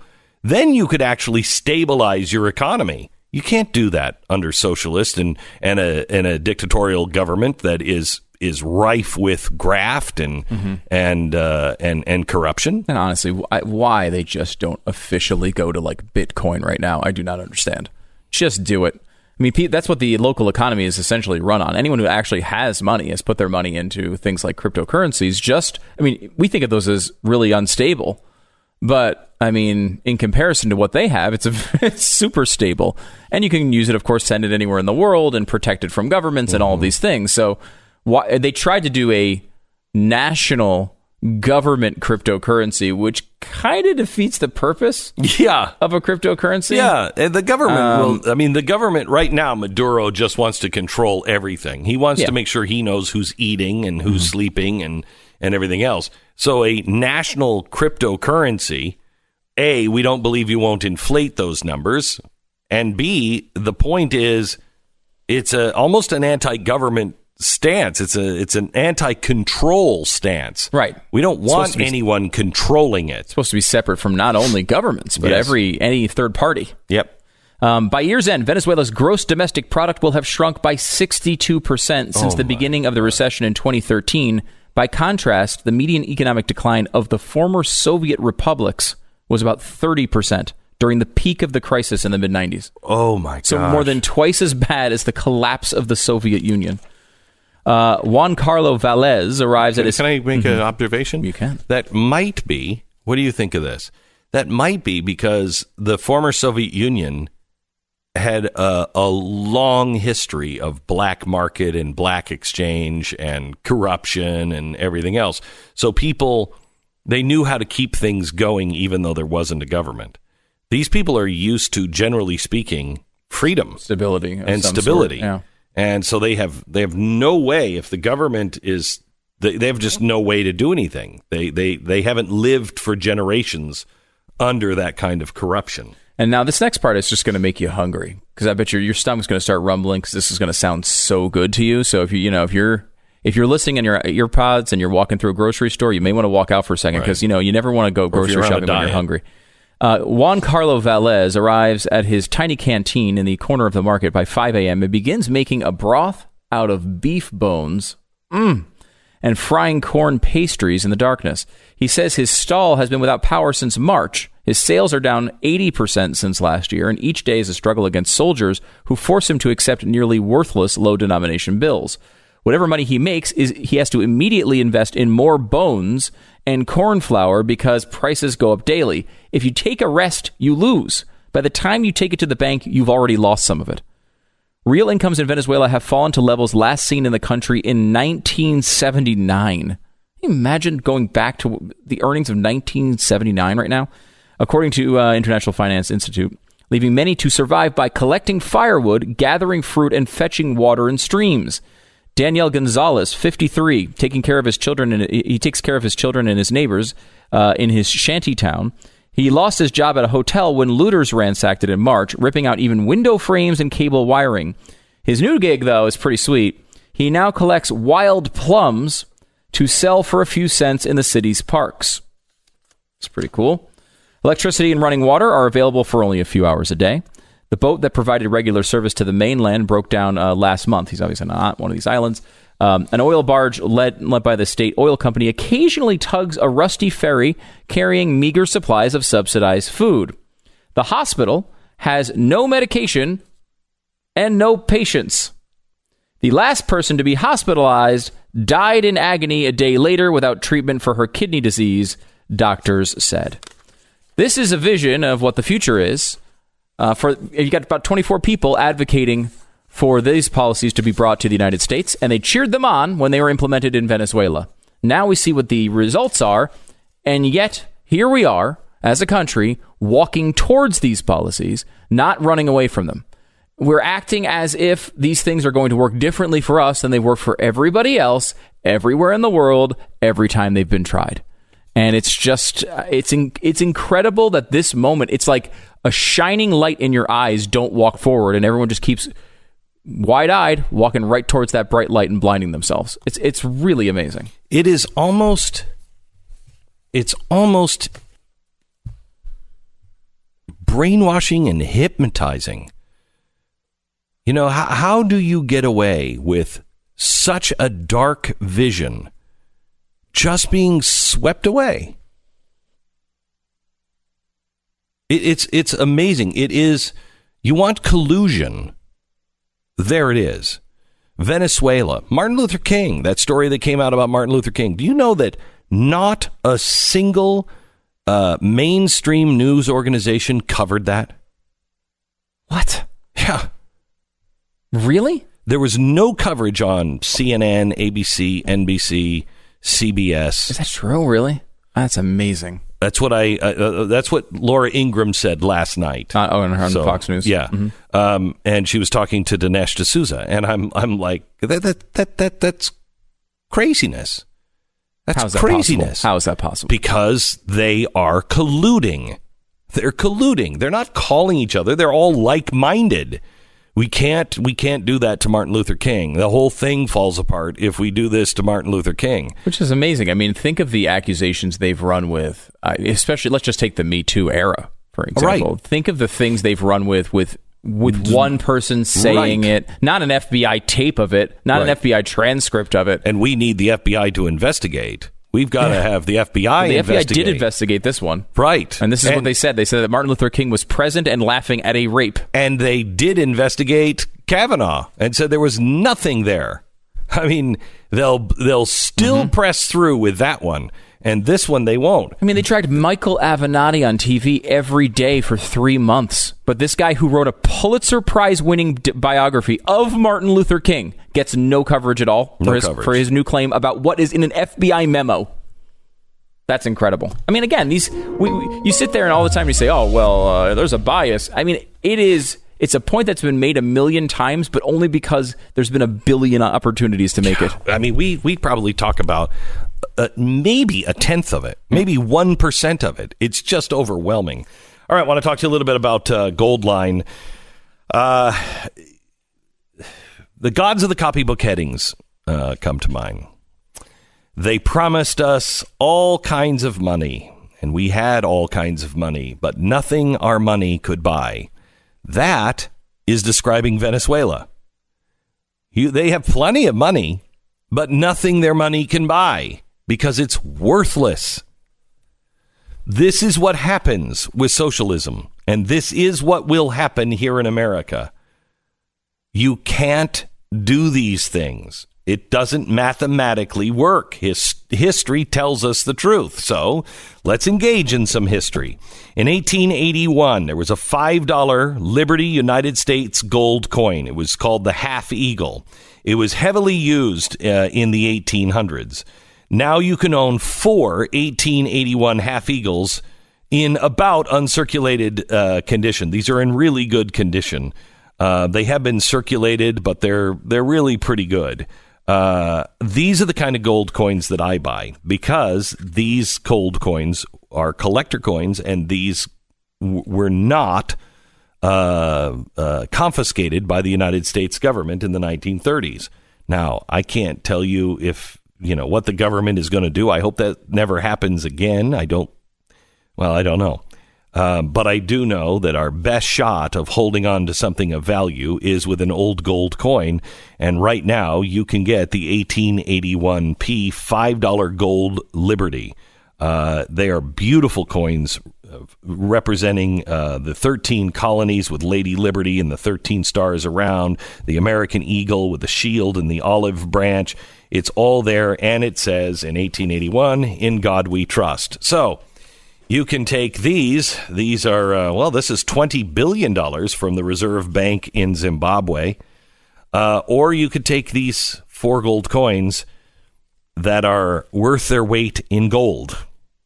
I'm going to go with that. Call Goldline now. 1-866-GOLDLINE. 1-866-GOLDLINE or goldline.com. We break for 10-second station ID.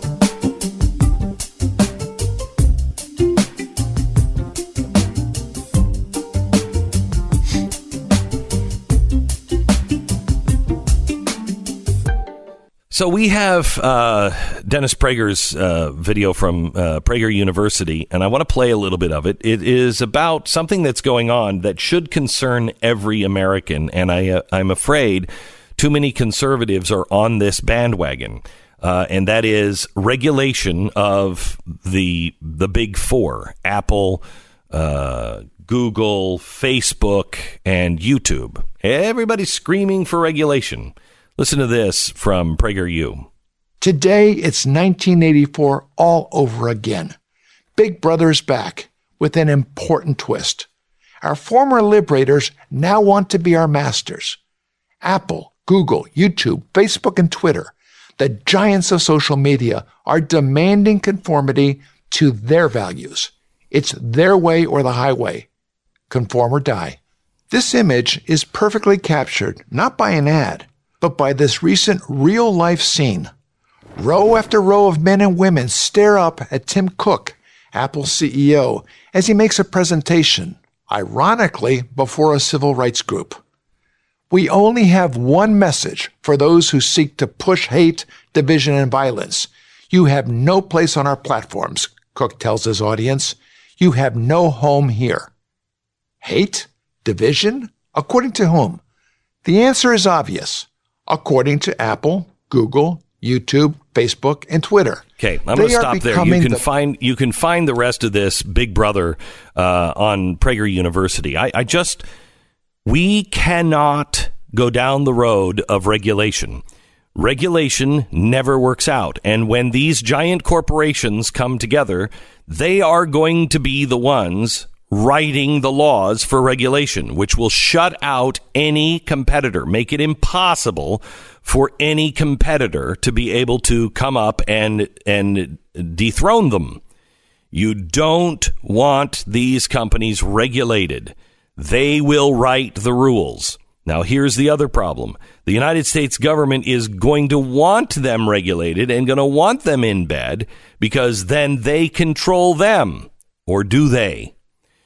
They'll be able to get away because they're private companies. They can get away with limiting speech. And if they have no competition, the Constitution is worthless because they're a private company and they can do whatever they want. So if they ban speech, well, who do you run to? The government? Of course not. They're in bed with the government. They wrote the regulation. Very dangerous. Don't go down this road, please. You're listening to Glenn Beck. Sponsor this half hour is X-Chair. X-Chair is just a fantastic, fantastic chair. We've spent millions on ads of mattresses. To get the perfect night's sleep, customize the support level of your particular body weight. Yeah, well, you spend about as much time in an office chair as you do in bed. And do you do that? Because that's exactly what X-Chair does. It has customized support for your office chair. The secret is the X-Chair's dynamic variable lumbar support, or DVL.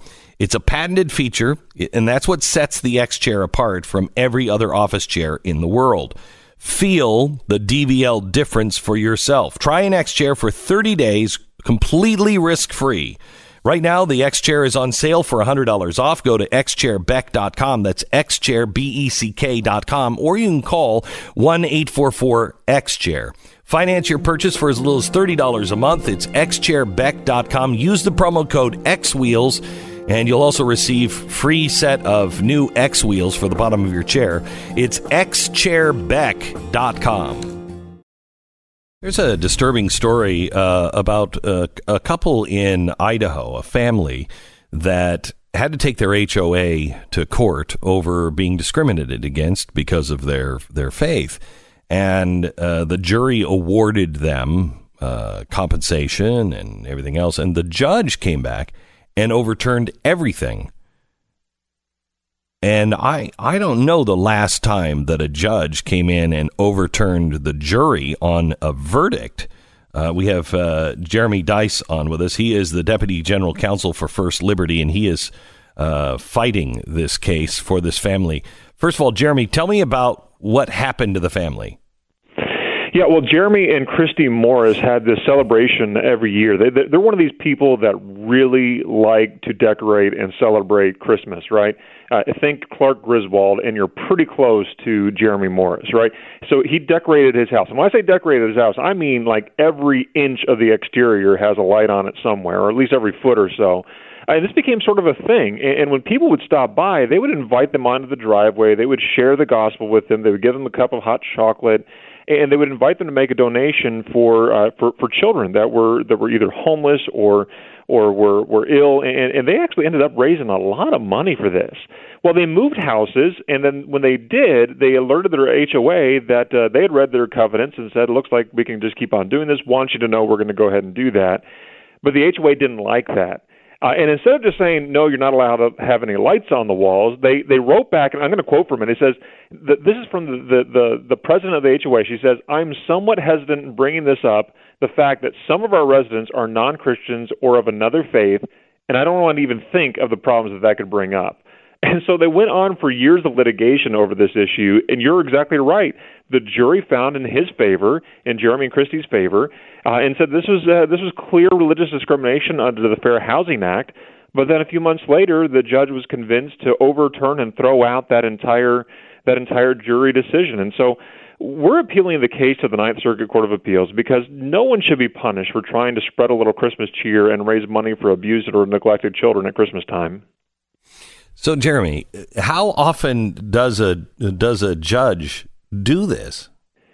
Well, it's fairly rare. It's fairly rare. And the reason for that is that when the judge gives the facts over to the jury, well, number one, don't forget, our judicial system, our system of justice is based upon trial by jury. And so we respect the decisions of juries because that's what our system depends upon.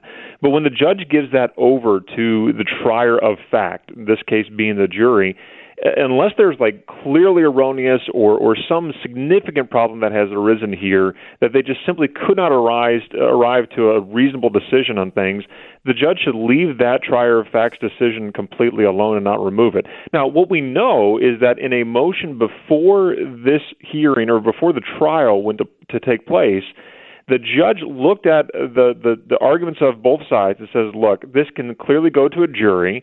He says that just that letter itself from the HOA is enough for a reasonable jury to make a decision in favor of Mr. and Mrs. Morris. But then several months later, when he removed it from the jury, he said something completely different from that position. And that just is simply inconsistent for one thing, but I think it's very dangerous to our system of law. What do you think happened? I wish I knew. I really do. I don't know exactly, but we're going to bring this case entirely to the Ninth Circuit Court of Appeals and ask them to look at this because, look, the jury recognized that there was a clear religious hostility by this HOA against their family. There was no good reason for a judge to overrule them, and that's a fact that he recognized in the motion leading up to the trial. So the Ninth Circuit Court of Appeals is the most overturned in the country. We're not expecting the Ninth Circuit Court of Appeals to actually do anything right here, are we? Well, there's always hope. Let's put it that way. Okay. Number one, don't forget that thankfully President Trump has been doing a lot of good work, and a lot of that work on judges has taken place in the Ninth Circuit. So you never know what panel of judges you're going to receive up there at the Ninth Circuit. But at the very least, I think regardless of what you may think about the Ninth Circuit, and much of that could be true, but at the very least, I think there's still a respect for the jury system in our country here, even in the Ninth Circuit, because it's so important. And when the judge himself recognizes that a reasonable jury could find a reasonable decision to support Mr. and Mrs. Morris. How do you overturn it? And then he overturns it. Yeah. I mean, there's at least that obvious consistency there that I think even the Ninth Circuit can pay attention to and recognize that there was religious hostility at play here, and the jury should have been left alone to make that decision. Jeremy, tell me about the Equality Act. Do you know much about this? Well, I know a little bit about it. Can you tell me? It seems very concerning on the surface. Well, I think the biggest problem that I see with the Equality Act right now is that there has been an active effort to ensure that there would be no accommodation for religious belief, behavior, or organizations within it. In other words, everyone would have to comply with it all, regardless of your religious convictions or your scruples that you may have. Whatever that may be, there's no way to exempt yourself from its requirements. And so this is a way to kind of get back at the decision that the Supreme Court made a year or two ago in the Masterpiece Cake Shop decision, where there was really clear hostility by the government. I mean, they compared Jack Phillips to Nazis, for goodness sakes, in that decision. But they're trying now, it seems, to force individuals to abide by an ideology that their religious beliefs simply don't support. And what the left and progressives find so difficult to imagine and conceive of is that people would actually have a moral disagreement. And here's the frightening thing, and that would be okay. Right? I mean, our system of government is set up, our system of free speech and religious liberty is set upon a premise to say, we're going to disagree with one another, and that's okay. We're going to provide this space for you and I to have differences of opinion and to express those loudly and, if necessary, strongly with one another, but still call each other neighbors. This Equality Act seems to go completely counter to that idea, and I hope it dies in the Senate like it's projected to do. Jeremy, are you concerned that you are on the other side of Taylor Swift on this particular argument? Well, look, all I want to be is a wrecking ball to this particular act itself. And if I'm against Taylor Swift, I guess, aside from the 15 to 18 demographic, I'm doing okay. Jeremy, one last thing. I talked to a federal judge recently, and he's one of the good guys. And I said, so Donald Trump's making some real impact in the lower courts. And he said, yes, he said, but we're in trouble. He said, I get stuff across my bench all the time where the judge had no rhyme, reason, certainly nothing constitutional, not even law. He said it's just, this is what feels good. This is what feels right. And he said that's starting to take a foothold in our judicial system. Do you agree with him? Well, look, if you remember a couple of years back, there was a big debate about outcomes-based education in this country, kind of teaching to the test and trying to develop certain outcomes, not only just educationally, but socially through that program. Yes. Well, I think we're seeing the same basic thing arising now within the judicial system. In fact, I heard just recently someone give an interview that is in favor of packing the Supreme Court of the United States, that we're not getting the right outcomes from the Supreme Court. Well, maybe you're getting the right outcomes that you just simply disagree with, but they're the right ones under the Constitution. And so, we used to be a nation of laws, not of men, as it was famously said years ago. When has that changed? I don't know. But what I'm thankful for is, despite the many vacancies that we have had and currently have in the judicial system throughout the country, Senator McConnell and others and the president has to be commended that they are working through to get the right people there. There's a lot to be countering to here, given the last administration's appointment and confirmations there. But I think there's a process that is developing itself that is going in the correct direction. So I'm looking at all of these things and seeing how the courts are there's some good movement and some bad movement. I was talking to Mike Lee and asked him about what we know happened on Obamacare and John Roberts. And I think there's a case for impeachment on John Roberts because John Roberts is making that into a political body. It's not a body that horse trades, is it? Well, there is, at least there's all the talk about, we don't know what happens behind those closed doors. And I suppose at some level, speaking colloquially, we may think that there is discussions and trying to convince each other. And look, we know that from the history of the Supreme Court, that people are writing dissents to try to move things in a direction that later on become part of the majority opinion. Yeah, but that's different than horse trading, isn't it? Well, perhaps, and I'll let others speculate about what should happen to the chief and to the rest of the Supreme Court up there. What I know is that we've got enough cases either before the Supreme Court or below it to make good impacts on the law. I mean, right now we're waiting for a case to come down from the Supreme Court to protect a 100-year-old veterans memorial. Number one, that shouldn't even be at the court. That should be a no-brainer that just because a memorial happens to share the same shape as the gravestones of Europe for the men who died in World War I, a cross-shaped veterans memorial, that's perfectly acceptable to be on public property. And yet we've got to go through the entire judicial system to get a final declaration to say it's okay for Gold Star mothers to erect a veterans memorial and honor their sons in the shape of a cross. Those cases I'm more concerned about, that we have activist lawyers that are trying to reshape how we look at the Constitution and especially the Establishment Clause to the point where we're getting absolutely silly over these things, where you can't pass out a candy cane in fifth grade at Christmas time because someone might think that piece of peppermint and sugar in the shape of a shepherd's crook would violate the Establishment Clause. If we're that scared of our own shadow, do we really have the religious liberty and the freedom of religion that the Founding Fathers wanted us to have in this country? No. That's a frightening spot to be at right now. Jeremy Dys, he is from First Liberty. You can follow First Liberty at firstliberty.org. You can get involved and help them fight. They don't. I don't think you guys don't charge your clients, do you? That's right. No, if we get the privilege of representing individuals in this country that have suffered a wrong, we don't think they should have to pay an attorney. So we're glad to be able to defend them for free. They did great work there. And also you should know that Jeremy Dys is the nation's preeminent expert on Ernest Goes to Camp, which we learned the other day on News and Why It Matters. So if you ever have if there's a lawsuit you want a reference from Ernest Goes to Camp in it, you should definitely go Jeremy's way.